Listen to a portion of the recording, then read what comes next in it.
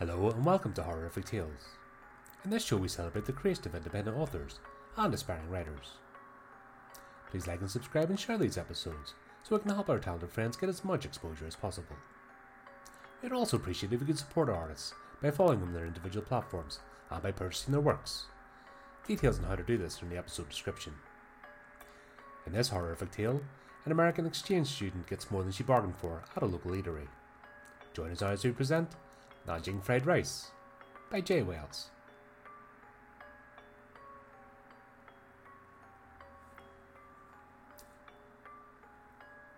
In this horrific tale, an American exchange student gets more than she bargained for at a local eatery. Join us now as we present Nanjing Fried Rice by J. Wales.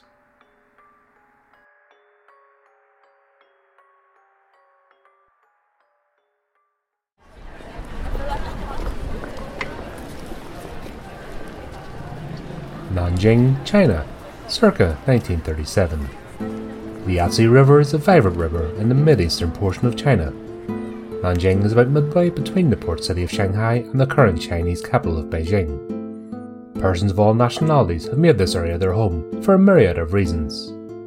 Since 220 AD, Nanjing has served as the capital of 6 dynasties. The Ming dynasty was the last feudal dynasty that found capital in Nanjing, leaving in 1644.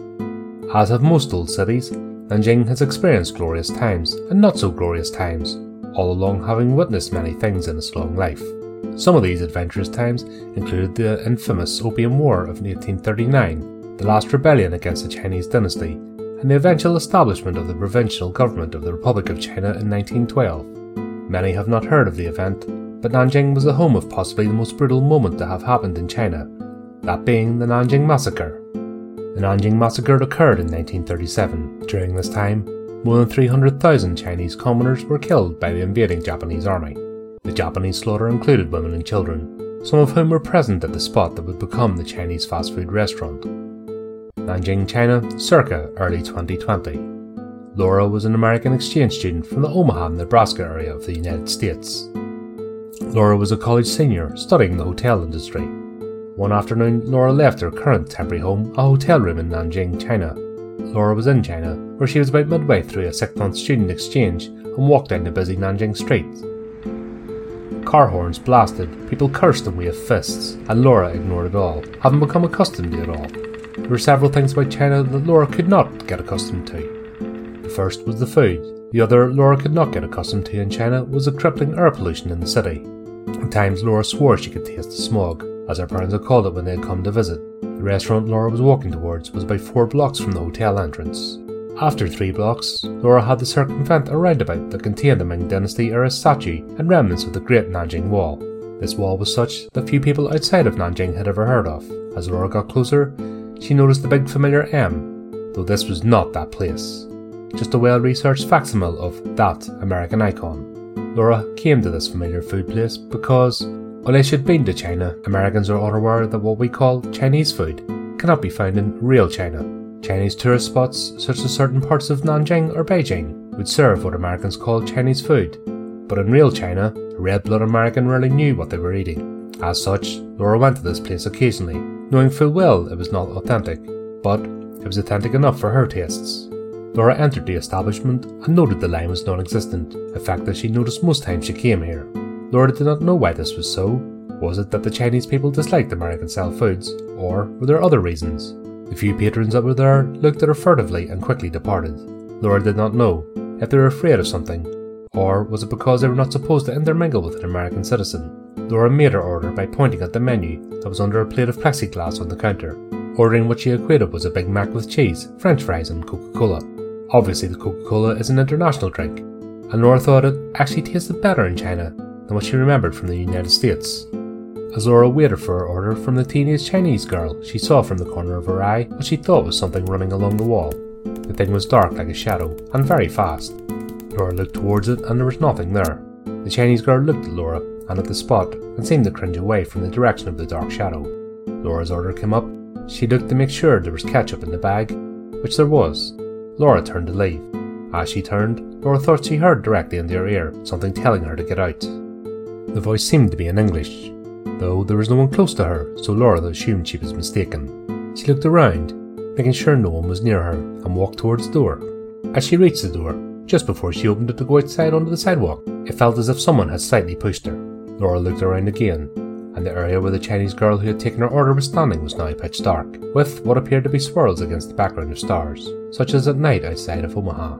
Laura then saw what appeared to be 5 other young Chinese females around the restaurant counter, with their eyes kind of glowing. Their heads were downtrodden and their dark black hair covered their faces. Laura blinked her eyes several times, shook her head, walked outside and back to her hotel. Laura returned to this establishment several times prior to her departing back to the United States in mid-2020. Each time she experienced some haunting events, always after she had received her food. Nothing ever harmed her, or seemed to want to harm her though, each time she saw what appeared to be 6 young Chinese females in the establishment. Nanjing, circa 1937. The Japanese imperial troops marched towards the capital city of China, one of the largest countries in the world. China and Japan had recently entered into the Second Sino-Japanese War, which the Chinese called the War of Resistance against Japanese aggression. Technically, China was aided by powerhouses the United States and the Soviet Union, though neither had committed actual combat troops. If they had, the world could have been a different place in future lifetimes. Several years later, Japan would overstep and cause all-out military conflict with those nations as well.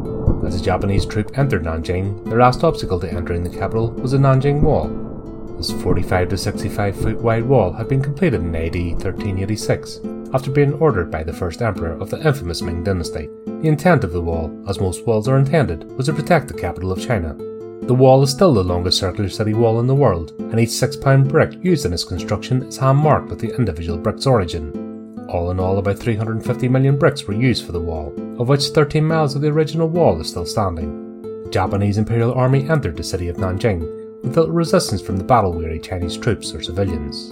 The Japanese entered with very little fanfare, as they had been traversing the Chinese roads for many miles and many days. The Japanese troops were cold and hungry, and wanted to find a warm place to bed down after eating something other than field rations, which most now loathed.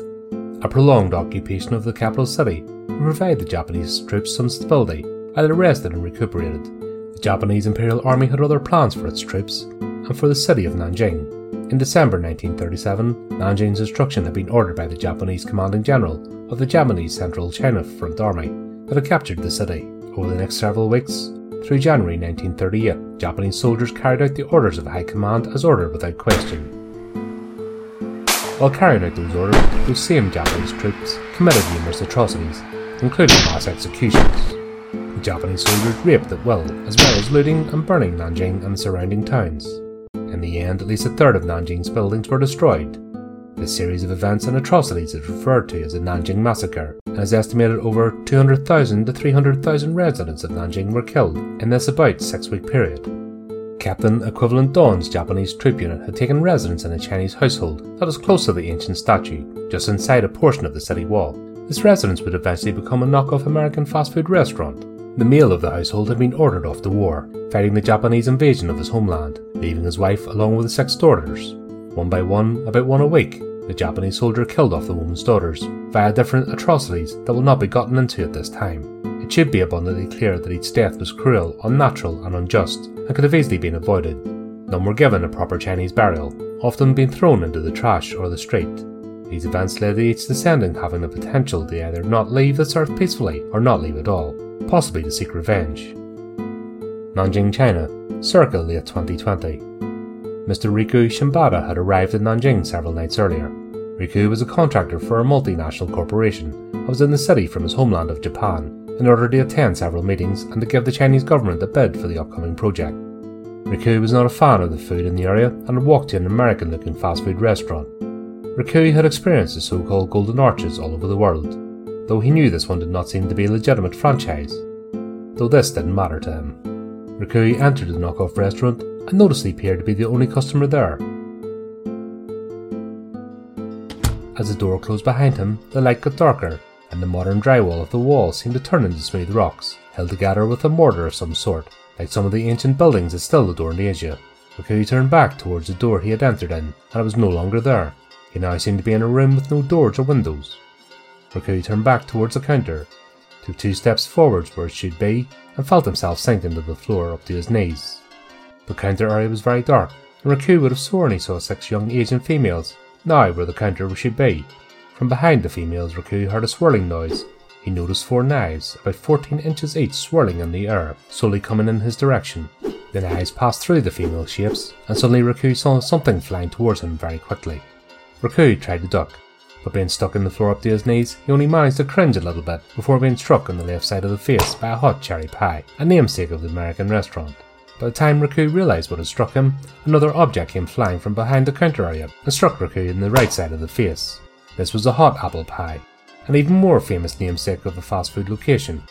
Rikui wiped his face with both hands and watched as the knives continued to swirl, but not come any closer to him. Rikui bent over and pulled his legs, trying to free them from the floor, which seemed to be a dirt floor. He had no luck freeing himself.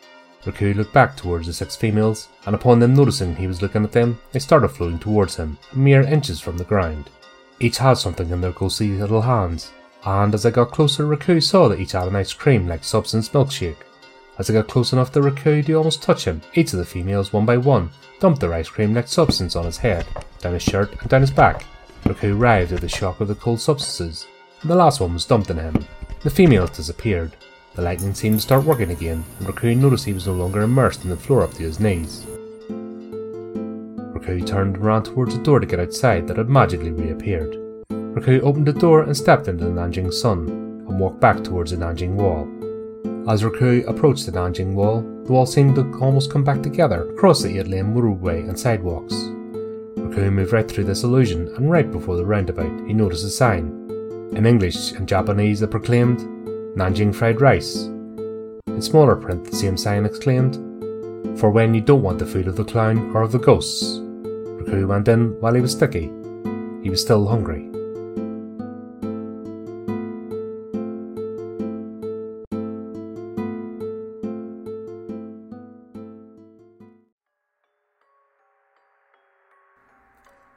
Well, we hope that you enjoyed our latest horrific tale. If you want to keep up to date with future episodes, then subscribe to our YouTube channel and follow our social media pages. You can also give the channel support by visiting our merchandise store and picking up some of our items. We would also appreciate it if you took a moment to support our contributing artists, who very kindly lend their talents to the show. Check out the links in the description to see how you can do this. Well, that just leaves me to say, until next time my friends, keep it creepy, keep it horrific.